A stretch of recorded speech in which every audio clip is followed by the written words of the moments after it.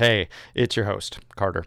I wanted to give you a little bit of a warning. Kids who are under the age of 13 might find some parts of our show a little bit scary, so listener discretion is advised. Now, enjoy the show.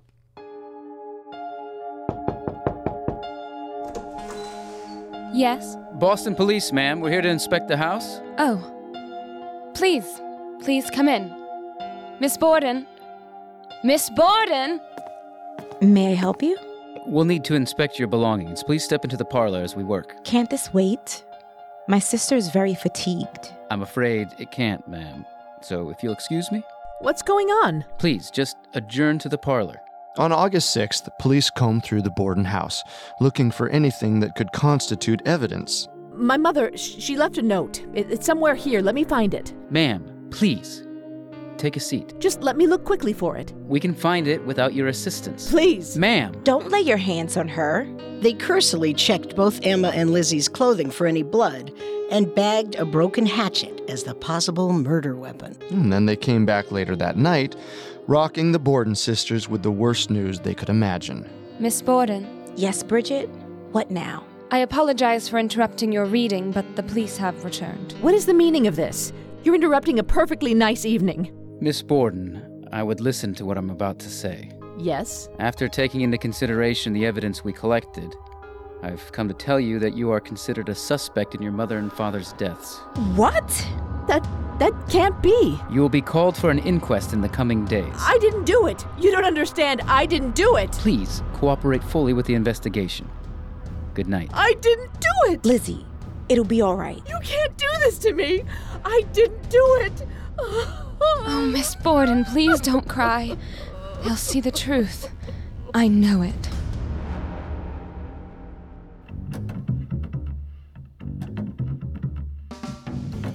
Welcome to Unsolved Murders, True Crime Stories. I'm Carter Roy. And I'm Wendy McKenzie. This is episode number 24 of Unsolved Murders, True Crime Stories, and the conclusion to our Lizzie Borden investigation. If you want to review an episode of Unsolved Murders or hear our investigation into other cases, you can find them all on your favorite podcast directory. Don't forget to subscribe. You can also listen on our website, parcast.com. That's PARCAST.com. A new episode comes out every Tuesday. And now, back to Lizzie Borden and her infamous axe. Keep the presses hot. We're running out of papers. The news of the murder spread like wildfire, and the papers were quicker to name a suspect than the police. The Fall River Herald wrote its speculation that a Portuguese laborer was under investigation. Can I help you? Yes. Mr. Borden, I'm quite busy at the moment. Will this be quick? Sir, it's been 2 weeks. I've been working on the property at Warner.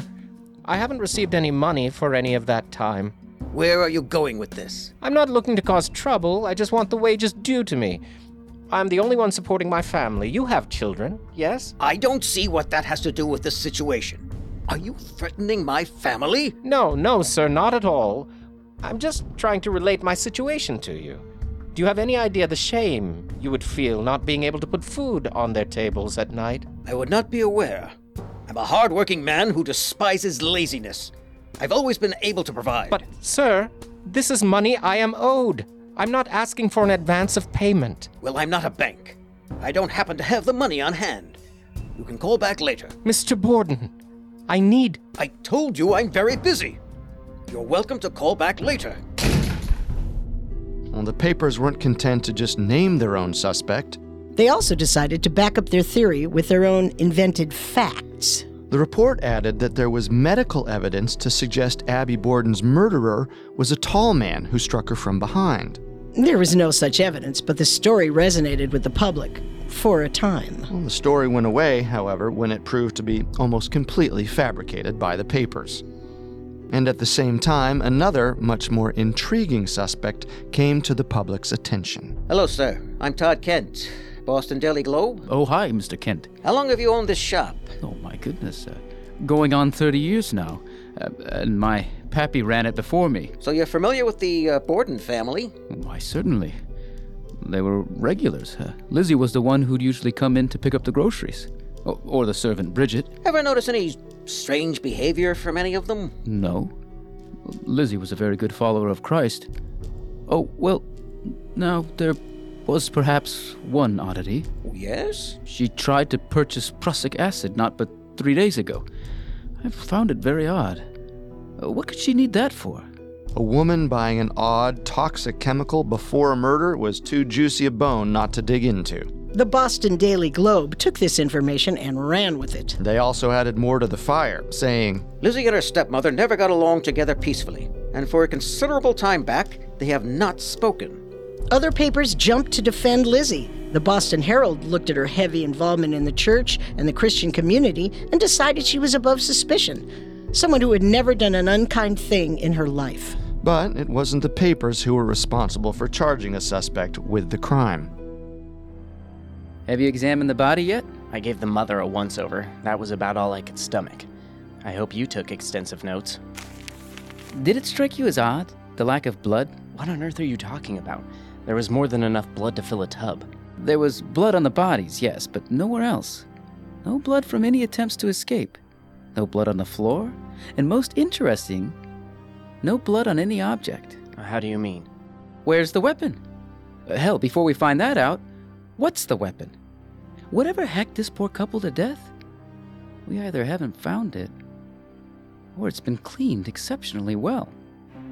Though the police were confused by some aspects, they did come to the conclusion that only someone within the Borden household could have committed the crime. Since Emma wasn't home when the murders occurred, Lizzie became the next best suspect.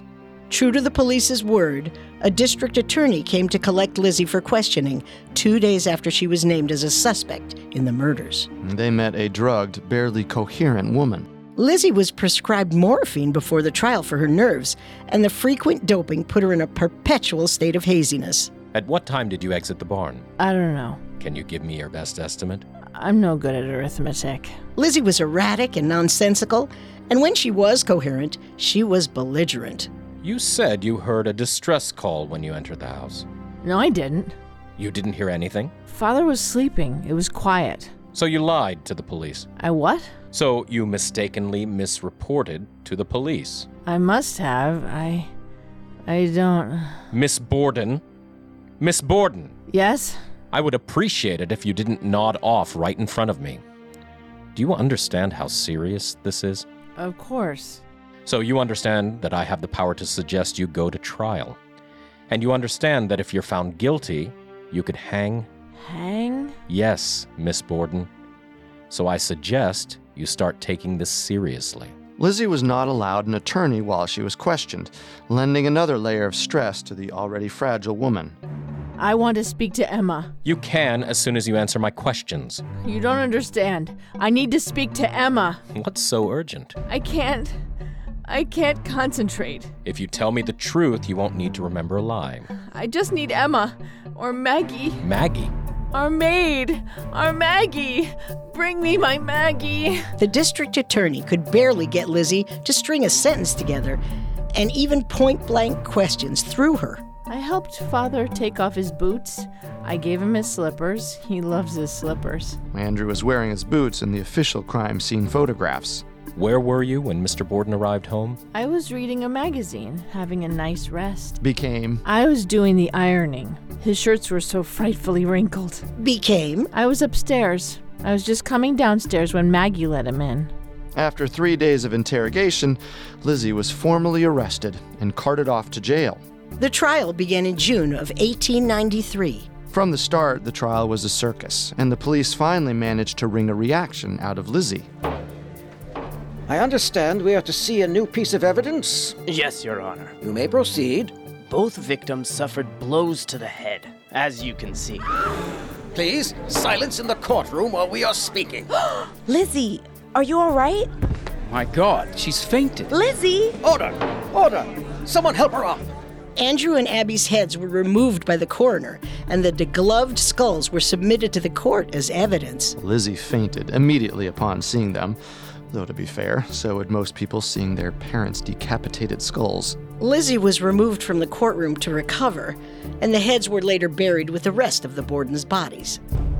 How could they do that? How could they? Try to calm down. Deep breaths, miss. Nice and slow now. Here, take your medicine. Careful now. Not too much. Their heads weren't the only body parts abused during the trial. Andrew and Abby's stomachs were dissected, checking for poison or the prussic acid the prosecution desperately wanted to pin on Lizzie. But there was no evidence at all of foul play. The violent food poisoning that struck the family was ruled to be only that, food poisoning. Our story will continue in a moment after a brief message. And now, back to Unsolved Murders. Despite what seemed like overwhelming evidence for the prosecution, nothing stuck to Lizzie. It was all ruled conjecture or coincidence. The defense relied almost entirely on cross-examinations of the state's witnesses. As for their own witnesses, they mostly brought in just a few neighbors. I believe it was around, say, 11 o'clock when I saw a strange man I'd never seen before standing by their home. Yes, 11 o'clock. There was a strange man nearby. The next morning, well, we all know what happened then. A pale-faced man. Somewhere around 10:30 p.m. on August 4th. I saw him just standing there, watching on the sidewalk near number 92 2nd Street. They also brought in a plumber and a gas fitter to testify that they had been in the Borden's barn loft a day or two before the murders. This was done to throw suspicions on the police's claims that Lizzie's alibi didn't make sense because dust in the loft seemed undisturbed. But for the most part, the defense just relied on the inconsistencies in the state's witnesses. Several key testimonies contradicted one another. We found a hatchet in the barn, yes. Was it connected to the handle? No, but it was next to it, broken off. Your colleague mentioned a broken handle next to the hatchet head. Do you recall the state of it? There was no handle. I'm sorry? There was a head, but no handle. We searched, but we couldn't find a match. That's interesting. Why would he say you found one? I don't know. They also cast doubt on the prosecution's timeline and found other holes. The axe the state brought in as evidence had no blood on it, and the alleged missing handle was never found.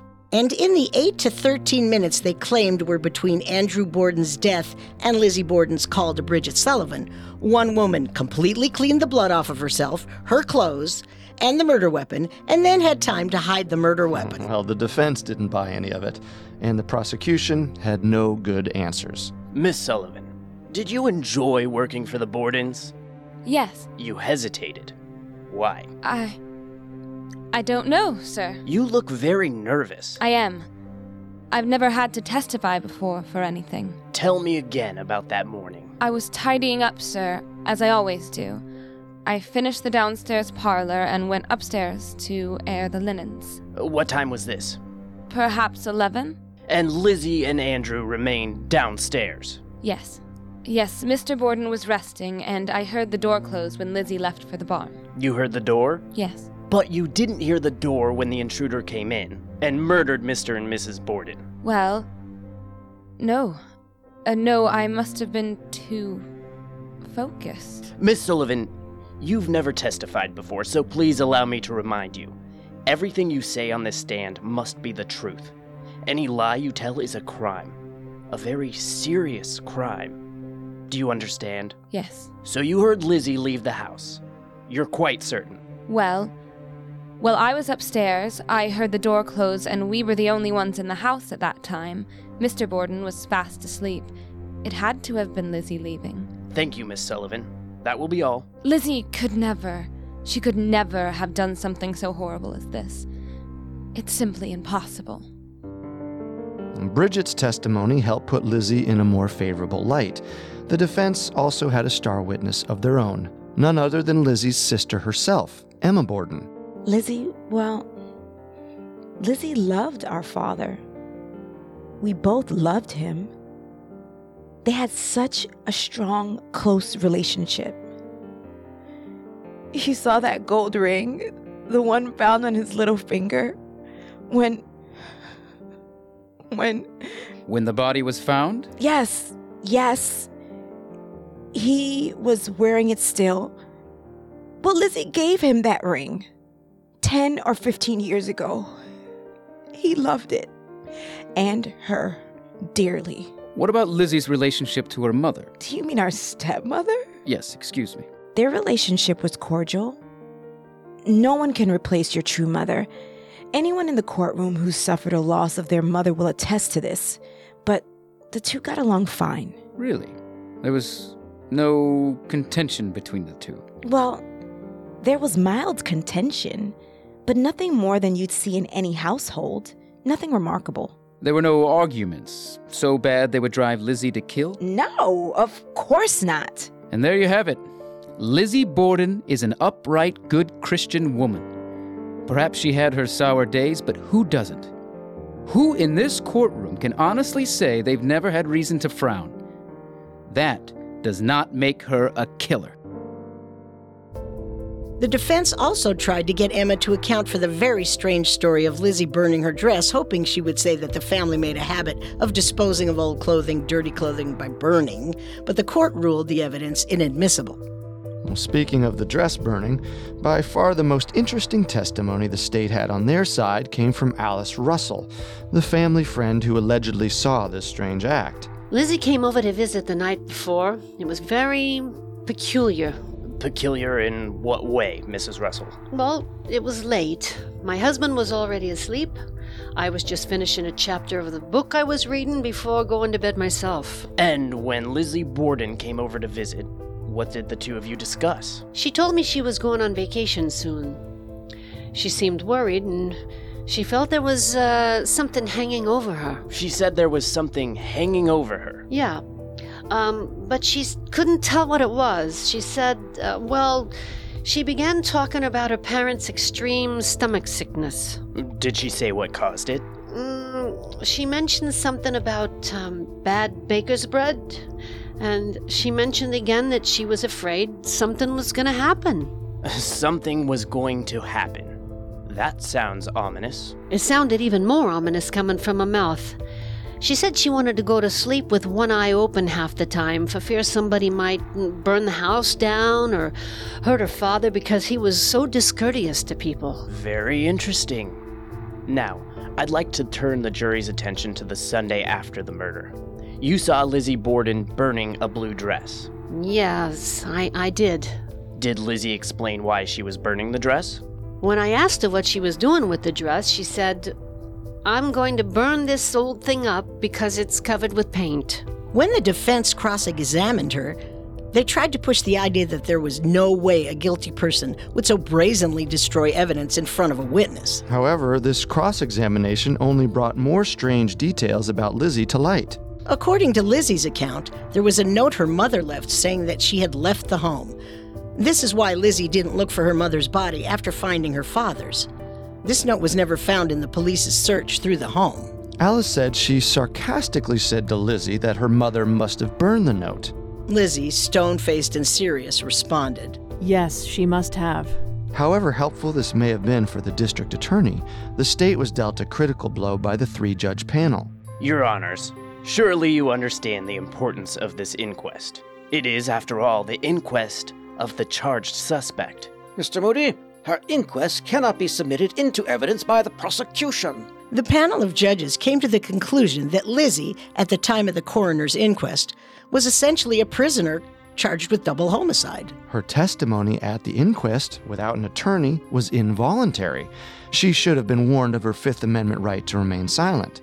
The state argued that she was only a suspect, not a prisoner, so she didn't need to be read her rights. They also argued that her statement should be admitted anyway because she wasn't coerced into a confession. In fact, her entire statement, contradictory as it was a denial. The judges rejected this argument, and before June 14th, the day the prosecution rested its case, they were dealt yet another blow by the judges. The state wanted the jury to hear the testimony of Eli Bentz, the man who Lizzie went to in an attempt to purchase prussic acid. While the jury was excused, the state tried to establish the qualities, properties, and uses of prussic acid through medical experts, druggists, furriers, and chemists. The judges, after listening to the foundational case, said the evidence should be excluded. The jury would not hear from Eli Bentz. Finally, after all the evidence was heard and each suspect thoroughly grilled, the trial concluded after 15 days. The jury was sent to deliberate and returned an hour and a half later with their verdict. Will the defense please rise? Our Father who art in heaven, hallowed be thy name, thy kingdom come, Mr. thy will be Foreman, done on earth as has it the is in jury heaven. agreed on a verdict? We have, Your Honor. How say you? We, the jury, find Lizzie Borden not guilty. Yes! Members of the jury, listen to your verdict as it stands recorded. You say you find Lizzie Borden not guilty on the charge of murder. Yes, Your Honor. Thank you. In under the running time of most Hollywood blockbusters, Lizzie was found to be innocent of one of the most brutal double killings in American history. Oh, I knew it. I just knew it. They couldn't have found you guilty. Congratulations, Lizzie. Thank you. Oh, Lord, thank you. You are an angel from God. Justice was served today, Miss Borden. I only hope this will allow your family time to properly grieve. Emmy, please, I'd like to go home now. Of course, we'll go home. The murders baffled police, who couldn't figure out any other possible explanation for the slayings. Lizzie was their prime suspect, the most logical choice, and yet she walked free. And years later, a new wrench was thrown into the works. Our story will continue in a moment after the break. And now let's continue the story. On her deathbed, Bridget Sullivan, the Borden's former maid, unloaded a shocking turn of events to her sister. I do have a confession. I'll fetch the priest back. No. Just you, please. All right, I'm listening. I did something so awful. So awful. Just terrible. You've never done a terrible thing in your life. No, you're wrong. I've done such terrible things.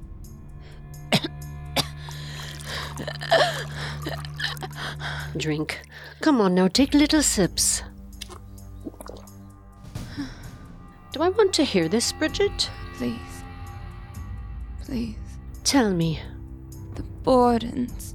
Bridget? She used to call me Maggie. No one stopped her.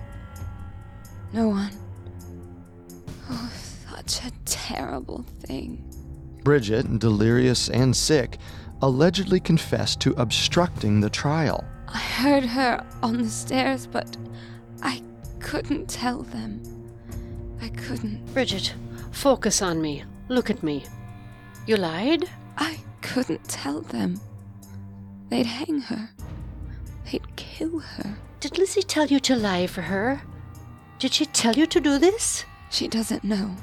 Oh, she mustn't know. What a disaster. Oh, my lord. Oh, my lord. I broke an oath. They swore me in, and I lied anyway. I just wanted to help. I know. Am I going to hell? No, of course not. Don't even think of it. The Lord is a God of mercy and forgiveness for the penitent. I don't want to go. I just wanted to help those poor girls. I just wanted to help. I know. It's all right, Bridget. You just calm down. It's a terrible thing I've done. Terrible. Shh. Terrible. Shh. Don't excite yourself.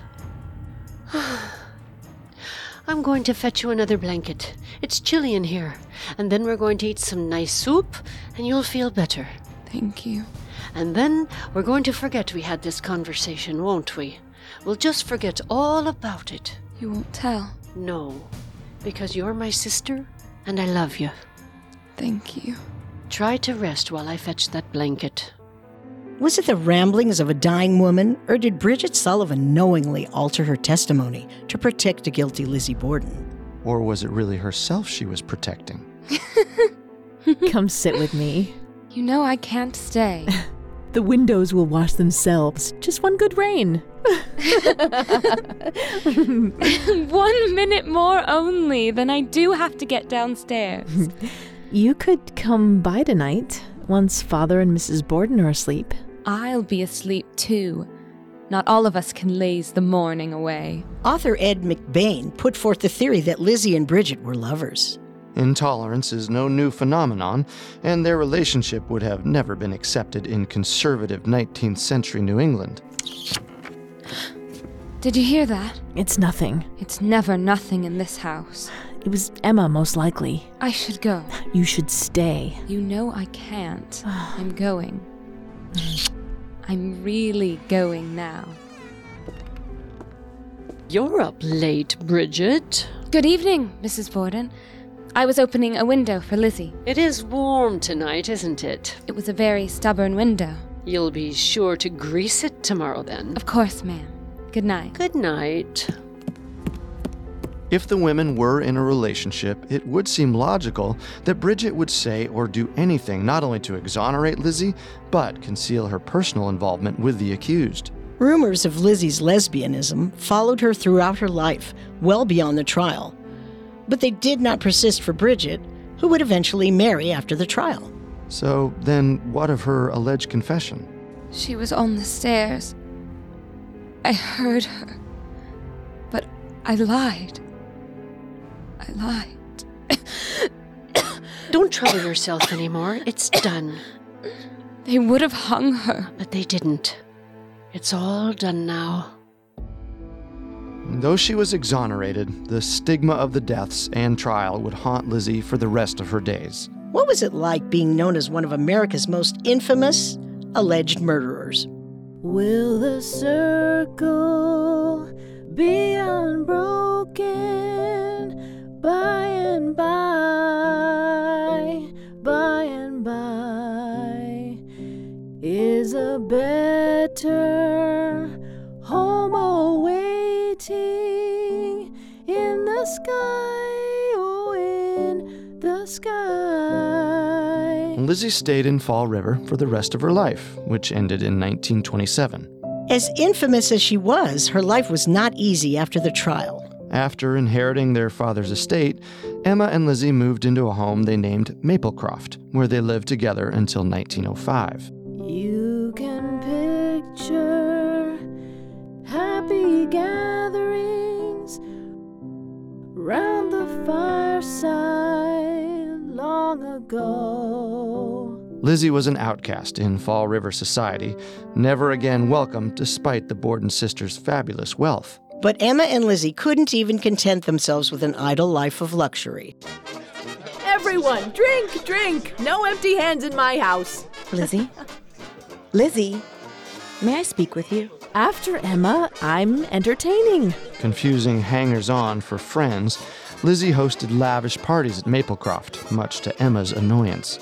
And a party held in honor of actress Nance O'Neill, another rumored lover of Lizzie's, tipped Emma over the edge. I want these people out. I can't just tell them to leave. We're just getting started. They're drinking.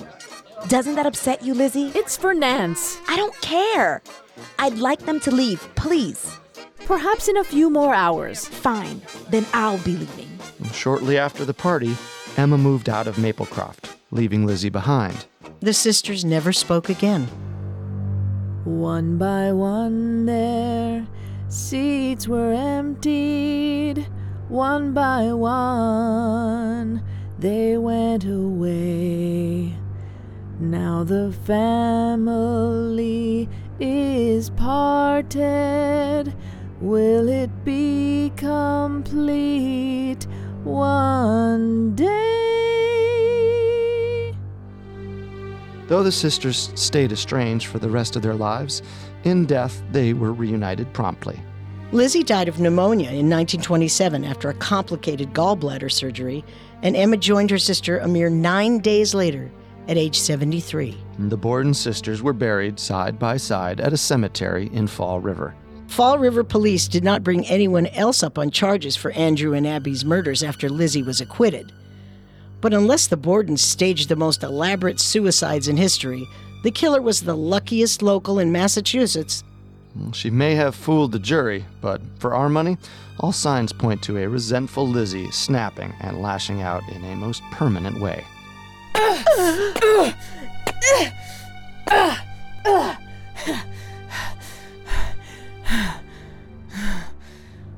She had motive, opportunity, and a wealth of hatchets in the barn to choose from.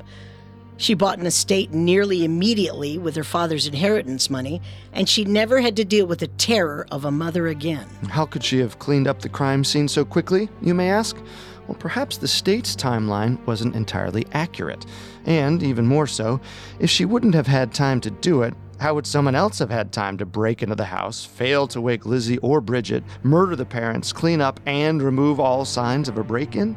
The defense, and initially the papers, may have thought it was some person angry about business dealings with Andrew Borden.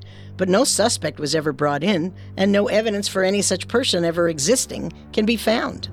But what do you think? Who's responsible for the Borden murders? Weigh in on Twitter @Parcast Network or on Facebook.com/Parcast with your own theories.